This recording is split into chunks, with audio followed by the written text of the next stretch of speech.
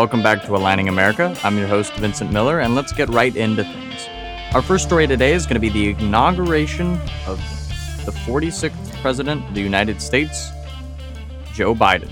And with his inauguration marks a number of factors that we need to cover very quickly and very briefly because we do have quite a bit to get to. So our first factor in the inaugural process is going to be the 25,000 soldiers present. This is, of course, in my opinion, a bit of an overstep. Yes, I do understand that there are domestic threats aimed at the president given this time, or the president-elect, given the time that this is being recorded. However, I think 25,000, there is troops, airmen, and servicemen from every single state and territory that will be present there during the inauguration. I think that's a bit of an excess. I think it's a bit, almost a bit dictatorial. Not to say that Joe Biden is coming into his term as a dictator, simply stating that it is a bit of an overstep and a bit of an overreach. And yes, again, I mean, I think there's definitely something to be said for increased security, heightened security, but 25,000 troops, which was up from 20,000 just a few days ago, is a bit absurd and honestly a bit of a misstep on the Biden administration. I think they should realize the visuals that this grants. These pictures of Joe Biden being inaugurated with thousands of troops in front of him is not going to look great.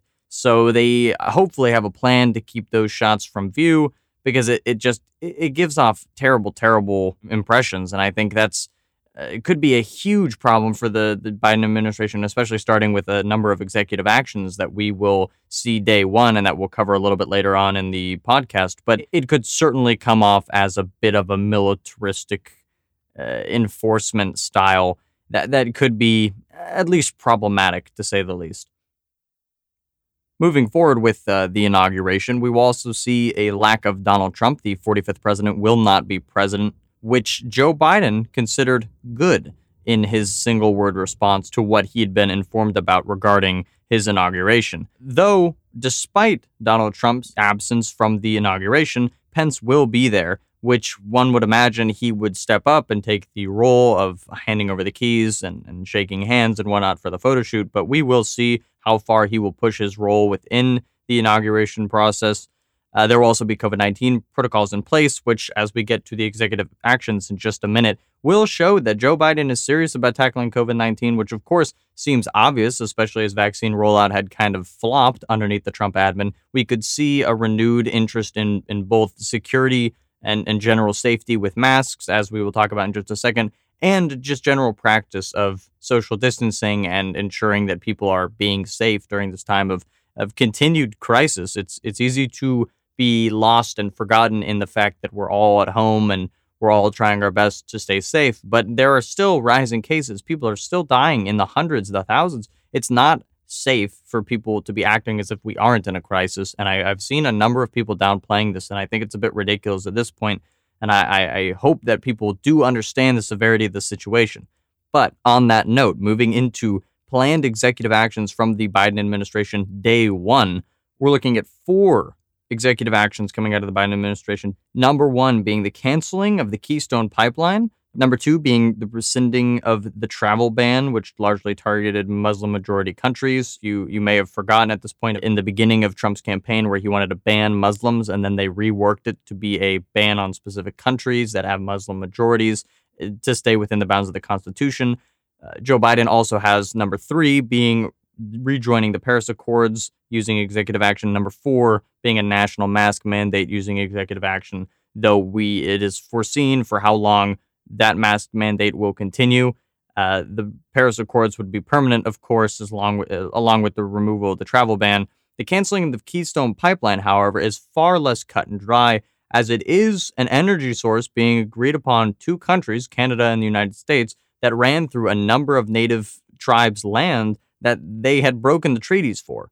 The American company had not agreed or settled on any agreement with the tribes and decided to build it there anyways. And of course, this caused a number of problems, has been causing problems for years. Joe Biden finally going through and rather performatively, but still impactfully, canceling that pipeline. It, of course, had spilled, leaked. The oil went on to affected the tribe's land, and there was a settlement, of course. But it's really, honestly, while the pipeline is mostly a very sore spot for national climate discourse, it serves as a wonderful how do you say, non-factor in the environmentalist push. Yes, it is a massive pipeline that, yes, has leaked once before, but it is to be presumed that it would not do so again and that it would be largely safe for the remainder of its operation. However, Joe Biden canceling this, much like fixing water in Flint, would be a massive step, at least in the public's eye, towards a certain goal. That goal, of course, here being climate change, and it does, at least to a small degree, impact that fight. And it is a good starting place. I'll be the first to say that, of course, he's only doing this for public opinion. But if you forced to do something because of public opinion, at least it's getting done. And I do actually think that the Keystone Pipeline is a great move by the Biden administration, and it's a victory for the people. So while it may be a bit of a bittersweet victory, knowing that he probably didn't want to do it, he still has to do it. So that would be an excellent day one. Of course, the Paris Climate Accords is simply a guideline. There's no enforcement. There was no benefit to leaving. There's no benefit really to staying in. However, again, it's largely a symbolic action of a unilateral multinational agreement that would, of course, move the climate change battle into international discourse, which, of course, is just something we'd want to work for as a humane society, as a humane international community. So the Paris Accords is a good step as well, though, again, largely just for show. It doesn't actually change anything. The travel ban, again, not a lot of travel going on these days. Of course, it shows that it is a revolt against the Donald Trump, the 45th president's policies of bigotry and xenophobia, which I think Biden, of course, is trying to fight with all he can, especially with a rocky past on race relations and a bit of a stretched past on bigotry. So it's a good move for Biden, and the team that's working on it clearly knows what they're doing. These executive actions, in my opinion, of course, I don't think executive action should really exist in anything other than a time of crisis. However, that would still leave the national mask mandate as something that Biden could do, in my view, of how the Constitution and the executive branch should work. Honestly, it's not that much of a stretch. These were all left. Most of these things were done through executive action anyways. I know that's a bit of a questionable philosophy on how executive action should work, but at this point, I'm not the one choosing. I don't really have a say, so it's not the worst thing in the world. I'm not seeing it as some ripping up of the Constitution. If we were going to go to that, we'd have to go to the base of the executive actions being expanded in the first place, which we've talked about previously on the podcast. But for the most part, looking at the planned executive actions and the inauguration, Biden does seem to have most of his wits together moving forward. And I think he may have the chance to hit the ground running, especially with progressives circling around Bernie Sanders, and with Bernie Sanders very likely being appointed to a good position in the Senate to make good change. This could be a great start for a progressive reconciliation with Joe Biden, especially following the primary and the very rocky general election that could have gone either way, of course. We've talked about that before. But had the progressives not shown up for Biden, there could have been a devastating loss. So at least the reconciliation is beginning. And with this administration, it could move forward and possibly save the Democratic Party, though let's not go that grand scale. We only know these so far. And of course, next episode, we'll keep in touch as soon as we know what Joe Biden has done and what he is going to be doing, especially with new appointments happening every single day. This administration could be a game changer, or it could be all the same old, like a first-term Obama where nothing happens and we all get very, very disappointed. So that is to be all summed up in Joe Biden moving forward with these plans does put him in a great spot. However, all of it remains to be seen. Our next story, of course, is going to be Donald Trump's impeachment, continuing on to the final hour before his departure from office. It doesn't look great for Trump. And why do I say that? Well, it looks like Mitch McConnell has finally lost fervor for defending him, and the man has somewhat given up, walked away, thrown his hands up and said, fine, you guys do whatever you're going to do. Because, of course, the Republican Party is reeling from Donald Trump, and his populist rhetoric has torn the country apart, especially looking at things like the Capitol riots and the Black Lives Matter March for Justice. These things happening under Trump's terms have really painted the Republican Party in a difficult spot. And with Donald Trump's rhetoric not toning down following these actions, Mitch McConnell's been forced to at least recognize that they existed, which is something he'd lived in blissful ignorance from.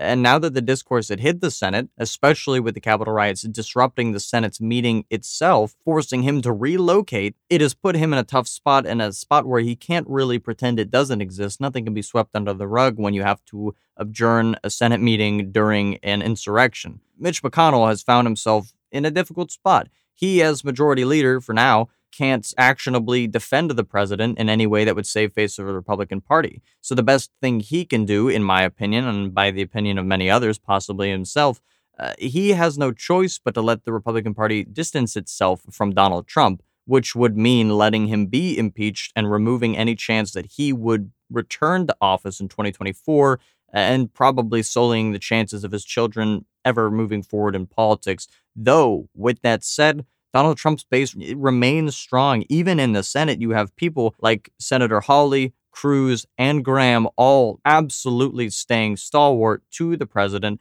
and remaining, quite honestly, loyal to his base, which they're hoping will continue to flood their coffers with all sorts of donations moving into races that probably will be quite difficult. Following Georgia, it is at least speculated that most of these people will have difficult runs, especially following Joe Biden's entrance into office. If the approval ratings stay at least above 50% or fluttering around there, you could see races start to change all across America. And especially with Senate seats up in places like Pennsylvania in 2022, it might be difficult for Republicans to hold on. So with people like Hawley, Cruz, and Graham staying firm in their belief that the president has done nothing wrong, or at least outwardly presenting as so, this defense mechanism probably won't work because they know they've lost votes in the House and they've likely lost votes in the Senate. People like Mitt Romney are willing to impeach him before on charges that were, at least in a national sense, not quite as obvious as they are now. The incitement of violence and riot at the Capitol are very, very palpable and obvious news stories that most Americans can at least recognize happened, which is a step up from the last impeachment, meaning that Mitt Romney is very likely to vote yes again. And there are many other Republicans. I know we talked about it last week, but there were at least 2 Republican senators coming out of Pennsylvania and Alaska that were willing to vote against Donald Trump in impeachment. So it doesn't look good for Donald Trump by any stretch of the imagination, and very well could end the political dynasty that he'd only just started 4 years ago. And our final story today are going to be 2 international stories, one being directly related to the United States and one being less so, though they both are impactful in geopolitical spheres. So it's worth covering, especially on the magnitude that this non-American one is. So it's definitely worth covering. It's the story about Alexei Navalny coming back from Germany after 5 months in exile, returning to Moscow, where he won 30% of the vote in opposition against Vladimir Putin, who, of course, has been the country's de facto ruler the past many decades. And he was arrested by state police after landing, which was to the shock of nobody. And his return was honestly a bit foolish, and many journalists had called him out on it. However, he was determined to return home, has now been arrested by state police. There's no idea, no telling whether he'll be shot or he'll be effectively kneecapped from politics. Nobody knows. Honestly, it's a very difficult position to at least speculate on. However, it is impactful, as of course it's important to remind everyone that Vladimir Putin is a dictator, de facto or not. He is granted more of an oligarch, but it is still a terrifying thought that a large and very, very hostile country to the United States is run by a man with almost absolute power, even going as far as to murder political opponents. Yes, you see this in North Korea or Cuba or many regime changes across Latin America and the Middle East, which have been facilitated through instability on Western nations, not to be ignored. However, this story has large implications, as it, of course, means Vladimir Putin will continue his reign in Russia, continuing his devastation of any opposition to his rule. His hand-picked successor will likely rule after him in the same manner. And as we've seen in Turkey and Hungary and many countries across the globe, we've seen a regression in democratic values in once thought democratic nation states. So it is certainly a difficult story to stomach and a saddening story to hear, as it certainly threatens the stability of international politics and, quite honestly, could make waves for the next few months if we don't figure out where he's been, much like Chinese billionaire Jack Ma being abducted by the state. We don't know what's going on. And it's just one of those stories that you have to move on and hope to hear news of and hope to hear the well-being of both these persons. However, These anti-democratic, anti-capitalist abductions should not be normalized. They should not be normal. And the last thing we want to see is it happening closer and closer to home, especially in places like Russia, who borders NATO. China is often seen as a distant threat, and so places like China and North Korea are sort of written off. However, Russia, again, is a player in Western politics and is an important character to remind yourself that Vladimir Putin is not a good guy. He never has been a good guy, and he probably never will be a good guy, though maybe that's not for me to say. However, just looking at the story in an individual vacuum space, it's scary. So continuing, we will update on that story as it could mean a lot coming forward. But until then, we know nothing. And to wrap it all up, we'll talk about Secretary Pompeo's designation of Cuba as a state sponsor of terrorism. This, of course, is a desperate attempt for at least a small boost in approval by Secretary Pompeo and Donald Trump, the Trump administration, to sort of engender fear from the Cubans. It's a very strange move, as Cuba has not been an active player in sponsoring terrorism for many, many decades. And yes, while they were our enemies during the Cold War and during events such as the Cuban Missile Crisis, that's a long time ago. And quite honestly, they have not made any strides in sponsoring terrorism across Latin America, as Pompeo suggests in his memo. So it's a bit of a strange move, but it certainly does, again, paint the Donald Trump administration, and it paints the Republican Party as xenophobic and fear-mongering when it comes to international relations, to push for an American first mentality that, as we know, in the modern age, doesn't work with international economics. So it's a desperate attempt from a failed administration, but it certainly possibly could not be the last from the Republican Party. And it may, engender terrible will from the Cubans, who, of course, have been locked down for many decades, and would be awesome if we could start trading with them. I'm sure quality of life for both countries would automatically improve. And small things like these international relations that we often write off as, oh, that's just how it is. It doesn't have to be how it is. And it's this active aggression, this active distancing from peace, from reconciliation that both countries do take, that I think is just a bit saddening. It's a bit ridiculous, and it's a bit saddening. We saw a bit of improvement under the Obama administration that was almost immediately gone back on by Donald Trump. So we will see how this furthers this story. I don't expect a follow-up, as I'm not sure there will be any action taken on the Cuban side, though if there is, we will certainly talk about it again.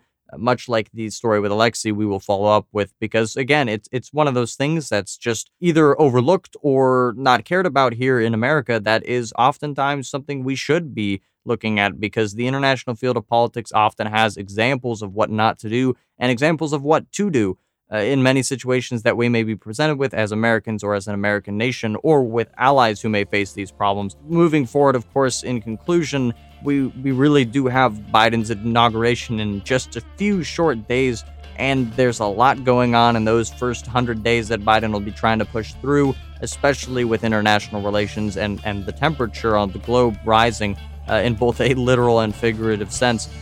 So there's a lot more to come, and make sure to stay tuned. Until next time.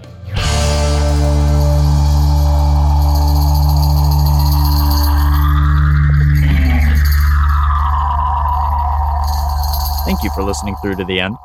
We'd really appreciate it if you check us out at Aligning America on Instagram and Twitter. And if you really enjoyed it and want more content like this, be sure to head over to our Patreon to ensure we can keep putting out episodes, changing hearts and minds one podcast at a time. Thank you.